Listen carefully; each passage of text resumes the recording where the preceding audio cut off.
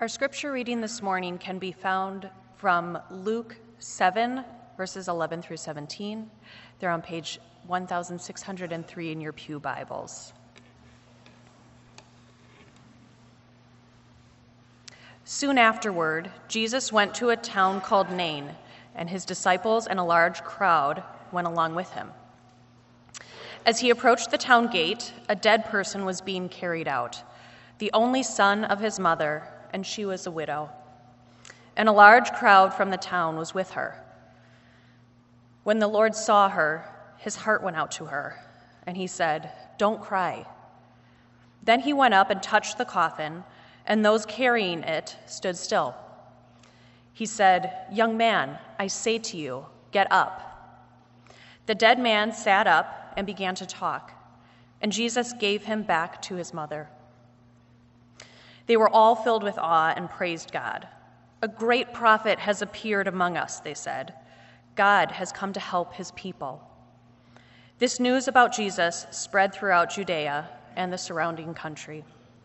The word of the Lord.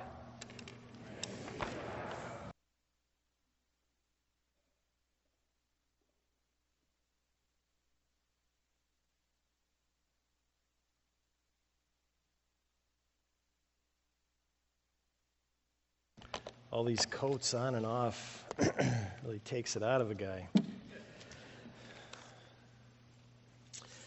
Compassion.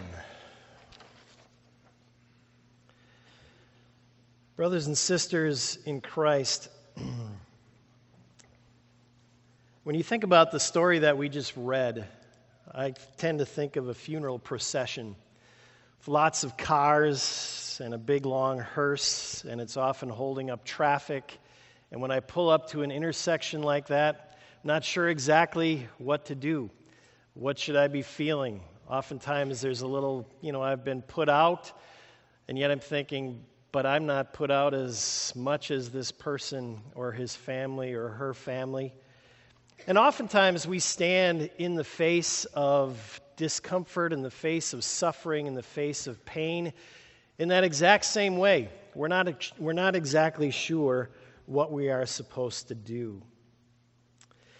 I'd like you to notice that Jesus, on this particular day, he didn't walk into that village of Nain alone, but rather he was followed. He was followed by a group of his disciples, and he was followed by a large crowd, we're told. And that's us.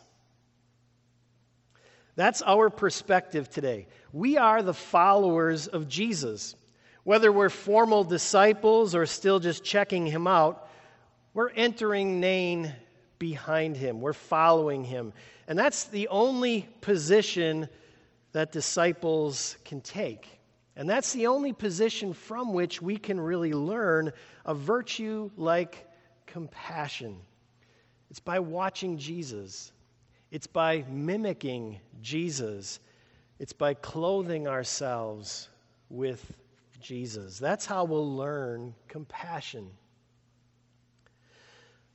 Let's begin back a step. Let's ask, what is compassion exactly? What is compassion? When Jesus sees this funeral procession making its way out of town, and he sizes up what's going on, it's a widow mourning her only son, the loss of her only son.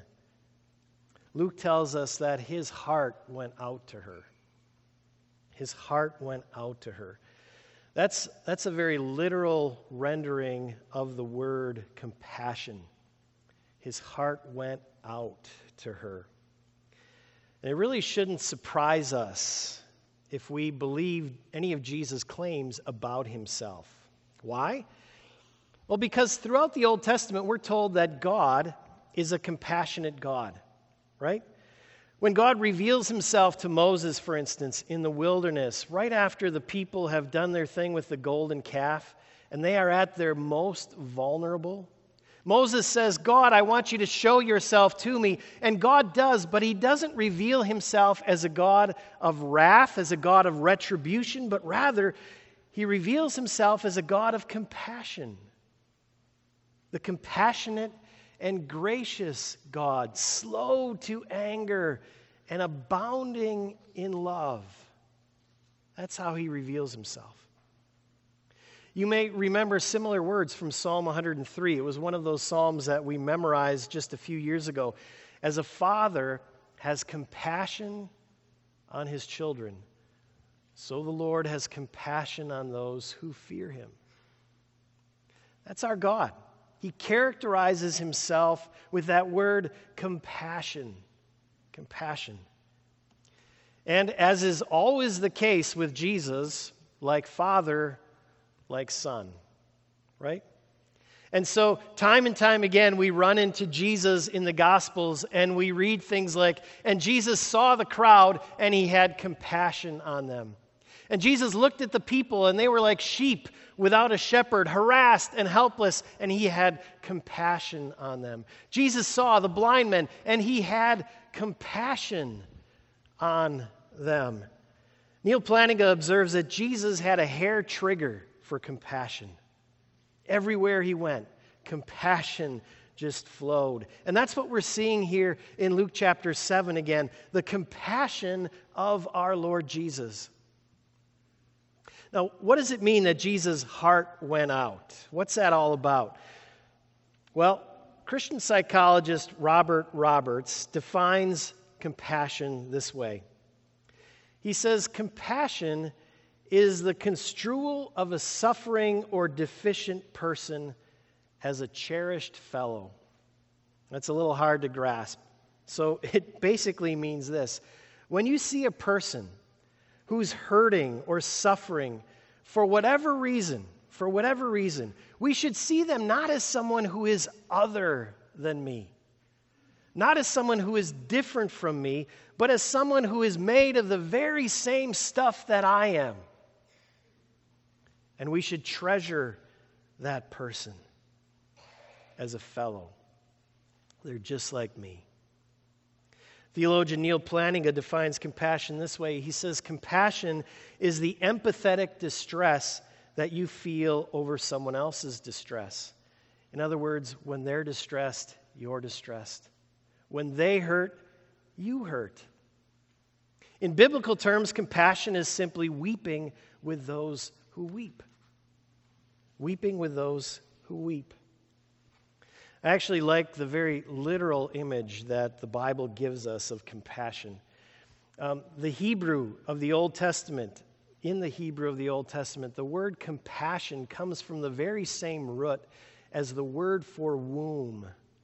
In other words, compassion is a very motherly act. It wants to protect the fruit of a mother's womb. But then that motherly feeling gets extended beyond her own children, and it gets extended to the widow and the orphan and the stranger who is within your gates. It gets extended to the suffering person or that person who is deficient in one way or another. It's a motherly feeling, in other words, that goes way beyond your own particular family. The Greek word for compassion is very similar to the Hebrew. It literally means bowels or the large intestine. And that's because the ancients believed that the seat of the emotions were in your gut. It was in your gut. And so to feel compassion was actually to be physically moved. If a neighbor was hurt, your gut hurt. Later in time, those emotions began to move up to the heart. At least that's the way they were perceived. So that today we may say something like, my heart went out to her. Jesus' heart went out to her. It's not the womb anymore. It's not the large intestine. It's not the gut. But it's still something inside of us that has moved and reaches out to the hurting person, the person in distress. Now, just think about that for a moment. Jesus, in our text, is having a visceral reaction to this mother's pain. He sees this mom.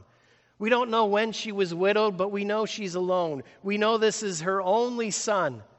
And now he is gone too. And Jesus' literal heart breaks His innards reach out. And this is Jesus. This is God, who never had to put flesh on in the first place.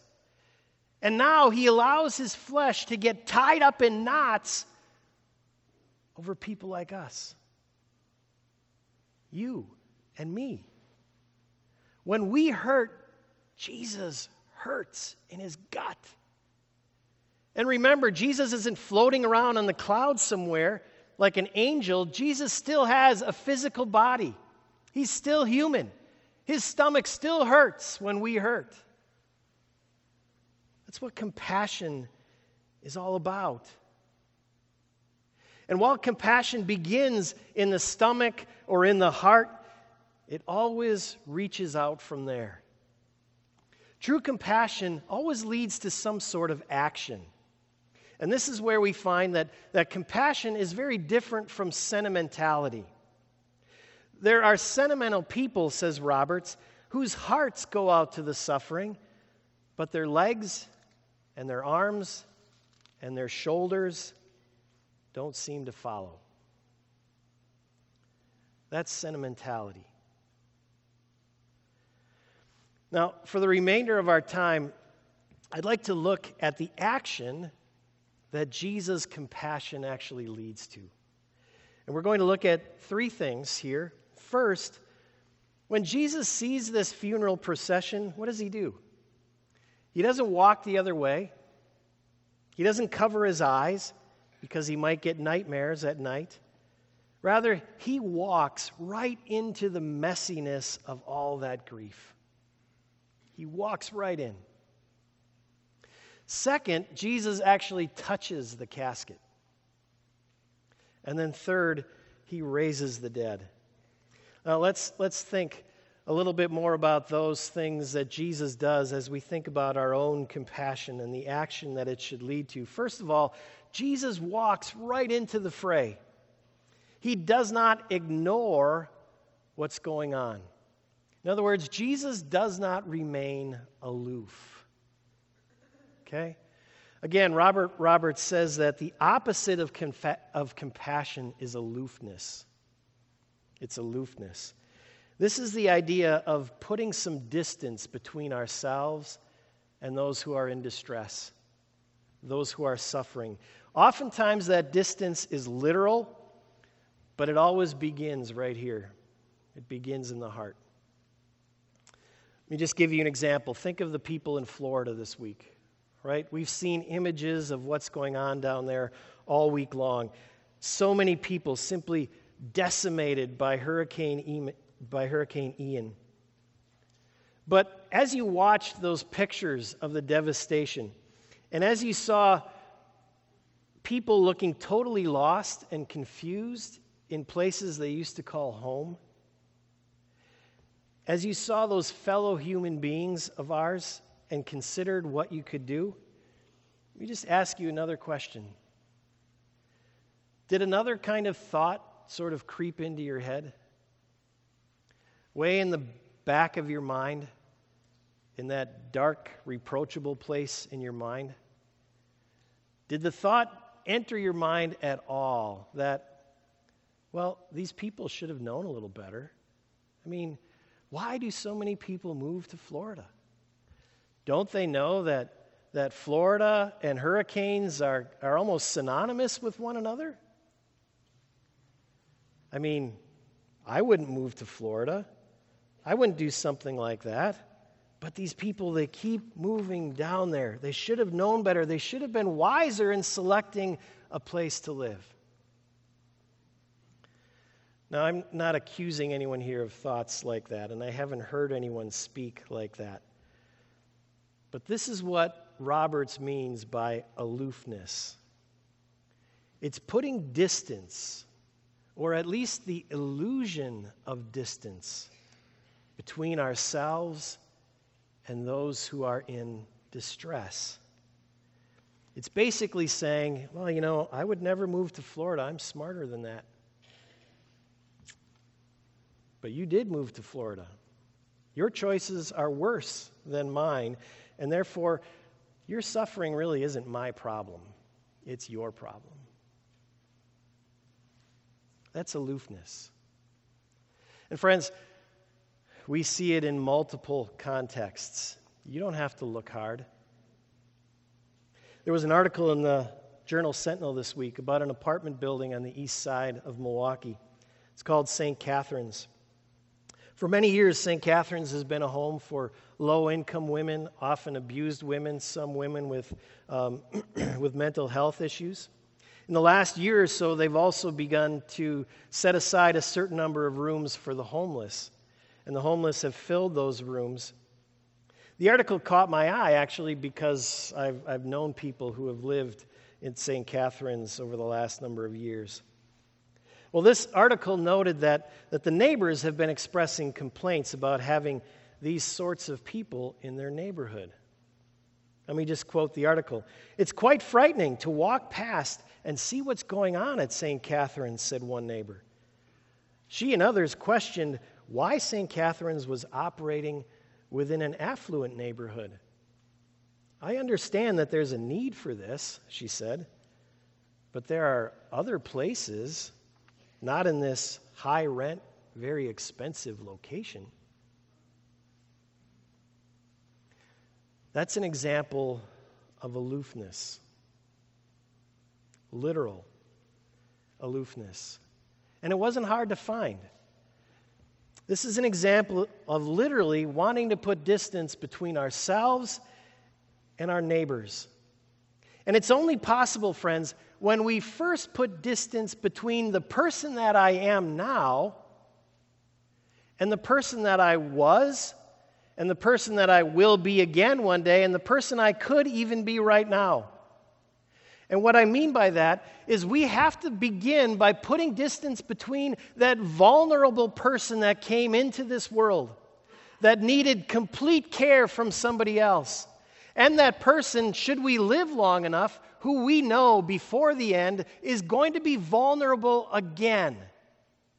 And the person who right at this moment, via some act of God or some sin of man, could also become quite vulnerable right here in this moment. We have to create the illusion that that's not really me, that we have to put distance between that person and the person that I am now. And if we can do that, if we can accomplish that, then I can put distance between all the other people in life who are living in some sort of distress. And I can say, it's not my problem, it's theirs. They did it to themselves. Friends, that's what it is to remain aloof, to be aloof. It's to consider yourself different. And it prevents us from seeing our neighbors as cherished fellows, as people just like us. And therefore, it gums up the works and it impedes compassion. Friends, I'm glad to say that never happened with Jesus. Never happened with Jesus. The one who is by very nature above us and unique from us, who is other than us, in fact, the one who is by very nature God, Paul tells us, did not consider equality with God as something to hang on to. But rather, he made himself nothing, and he took on the very nature of a servant, and he became human, and he humbled himself even to the point of dying the death of a criminal on a cross. In other words, Jesus is not just Emmanuel. He's not just near us, or he is Emmanuel, He's not just near us, and he's not close to us. He's not beside us. He became one of us. Think of Matthew 25, right? The prisoner, the blind, the naked, the hungry. And Jesus says, whatever you did to one of the least of these brothers or sisters of mine, you did to whom? You did to me. Jesus doesn't just stand next to those people. He's one of them. He completely identifies himself with the distressed. You wonder why Jesus showed so much compassion when he walked the earth. It was because he identified with you and with me. He was not aloof, ever. In one of the podcasts of Groundwork, and if you're not familiar with that, go through our Bible studies that accompany these. You'll see what we're talking about. But in one of those episodes, one of the hosts mentions the person of Marilyn Monroe. Arthur Miller, the playwright, was married to Marilyn for a brief time. And in his memoirs, he writes that Marilyn, in her life, and I had never known this before, was once an orphan. And he commented on how uncanny it was that no matter where they went, no matter how crowded the room, she could always pick out another orphan in the room. It was like she had special eyes, and they connected across the room wherever they were. She could pick out the other orphans. They would just connect. Isn't that amazing? That even in all of her fame, Marilyn Monroe was still, at heart, an orphan. She didn't put distance between that self that she used to be and the person that she is now. She was not aloof. And she could find the other orphans, and she was drawn to them, and they were drawn to her. We all know people like this. People who are hurting, and they are drawn to others who are hurting. People who are sorrowing, and they're drawn to others who are sorrowing. It's like magnets coming together. And friends, this is the way it works with human beings.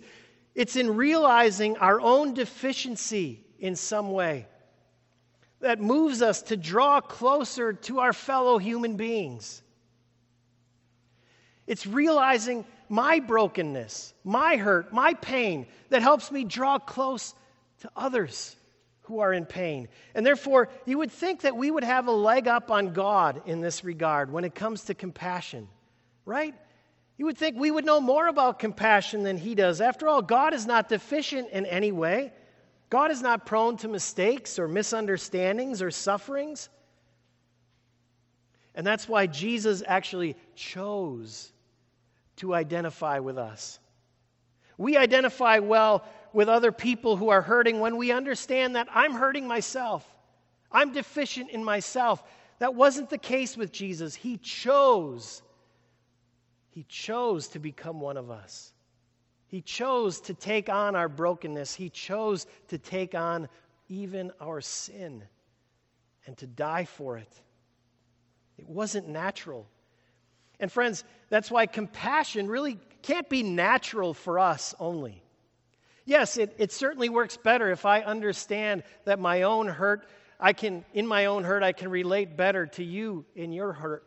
But that's not why Christians show compassion. Just like Jesus chose to identify with those who are distressed and hurting, he calls us to choose to identify with those who are hurting. In fact, he commands that we do this if we are followers of his.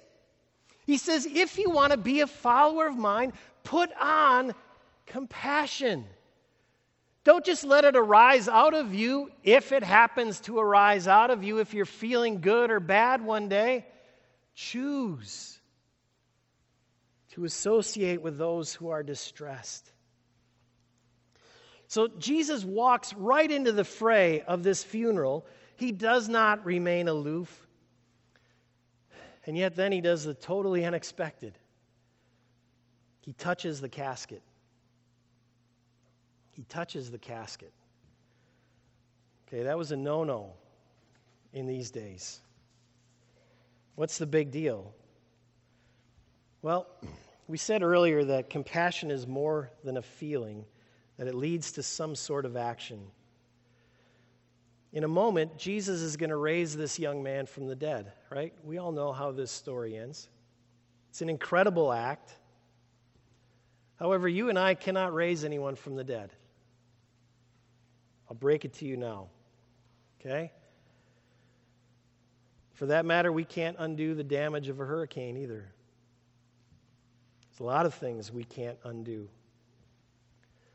That does not mean that we can't at least touch the casket. When Jesus touched the casket, friends, both the crowd in front of him and the crowd behind him froze. That touch broke all the laws of religious purity. To touch that casket was to take this young man's death into himself. And suddenly, none of those people, those disciples, that crowd, suddenly none of them could draw near to Jesus. It was sort of like the opposite of creating the illusion of distance. Jesus drew so near to this pain that others sort of had to hold back. Friends, we may not be able to raise the dead, but that doesn't mean that we can't at least touch the casket. To touch the casket is to show a willingness to share someone else's very real pain. To take someone else's grief, someone else's distress into your own life, into yourself. To stand next to someone and to grieve with them, that's not going to bring their loved one back. But eventually, it will raise the one who is grieving. It will raise the one who is grieving back to life, back to the land of the living. It will make them feel human again, because through your willingness to share in their grief, to not turn your back on it, but to take it into yourself, you are showing that person that they are loved, that they are treasured, that they have dignity as a human being, and that their grief is so important to you that it causes you to grieve as well. Their grief is so important to you, you allow it to cause you to grieve as well. And so compassion walks into the fray, it touches the casket, and though it may not raise the dead, it does demand that we do something, that we act. Compassion always leads to action. It isn't just the heart reaching out, as we said, it's the feet, it's the shoulders, it's the hands following suit. Otherwise, it's just sentimentality, right? Friends, we can't raise the dead, but there are things that we can do, right? For instance, if a person is hungry, we can offer our table. If a person is an orphan, we can offer our home. If a person is blind or has Downs, we can offer patience and extra effort to make sure that they know they belong. To sinners like us, we can offer forgiveness and mercy and a do-over and another do-over. Compassion will always issue in things like kindness and gentleness and helpfulness. Friends, when we refuse to remain at a distance from sufferers, when we actually begin to place ourselves in their shoes, we will know pretty much exactly what to do, how to help, and also what not to do. What do people in Florida need right now? Well, I can tell you what they don't need. If a tree falls on your house in Milwaukee, you don't need someone to tell you that you shouldn't have built a house or bought a house right next to a big maple tree. What you need is someone to help you get that maple tree off the roof and make some repairs. And if your basement floods right here in Brookfield, you don't need someone to tell you, well, you shouldn't have built a house in a place that used to be a swamp. You should have known this was coming. Rather, you need somebody with big pumps and a lot of disinfectant and maybe some skills with drywall, right? And if you're a prisoner, you don't need someone to tell you what a judge told you 20 years ago. Rather, you need someone to visit you. You need someone to treat you like you're a human being. And you need someone to offer the forgiveness of Jesus Christ. And if you're overwhelmed with credit card debt, you don't need a lecture on how you can't spend more than you make. At least not at first. The first thing you need is for someone to step into the messiness of your debt. And then you need someone who's willing to touch your casket and to share your pain, to take some of it into themselves. But eventually you may actually need, maybe not a lecture, but you may need some training on how to handle your money, right? And this, friends, is where we see that compassion is not, or is only, compassion is only one part of love.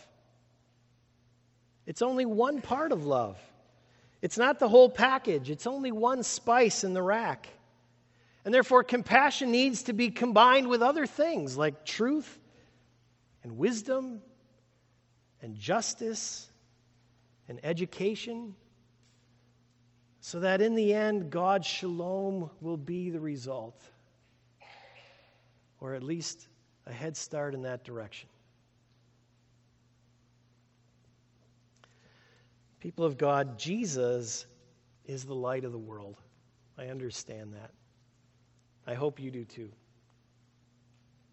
But he also refers to you and to me, to his whole church, as the light of the world.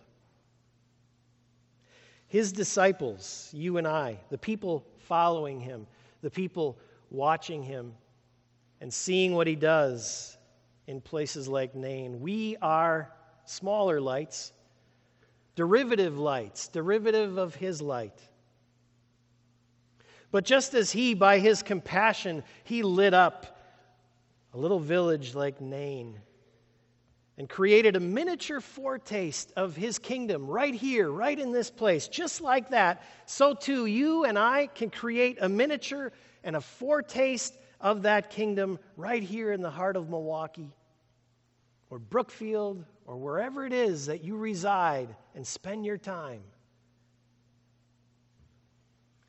Clothe yourselves with compassion.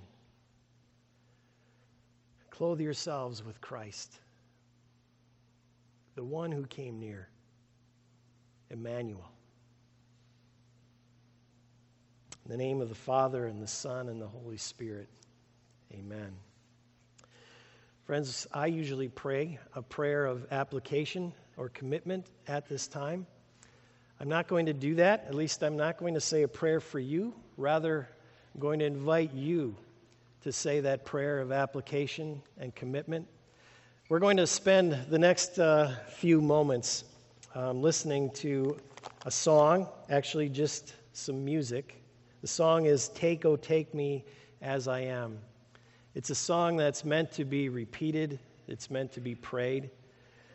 As we're listening to the first 2 or 3 times through, we're also going to show you some scripture passages, some I referred to earlier, some I did not, on compassion. And we'd like you to just spend some time praying a prayer, considering those texts, applying it to your life, and then we'll conclude by singing Take, O Take Me As I Am together. Let's pray.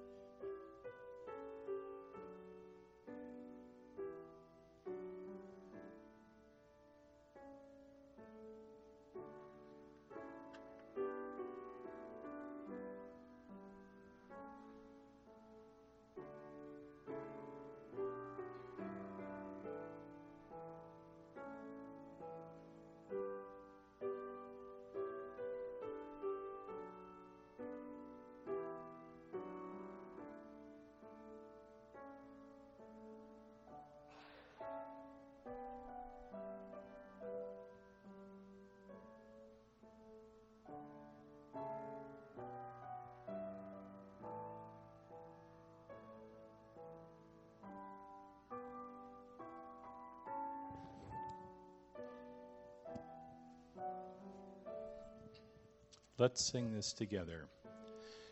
Take, oh, take me as I am. Summon out what I shall be. Set your seal upon my heart and live in me. Take, oh, take me as I am. Summon out what I shall be. Say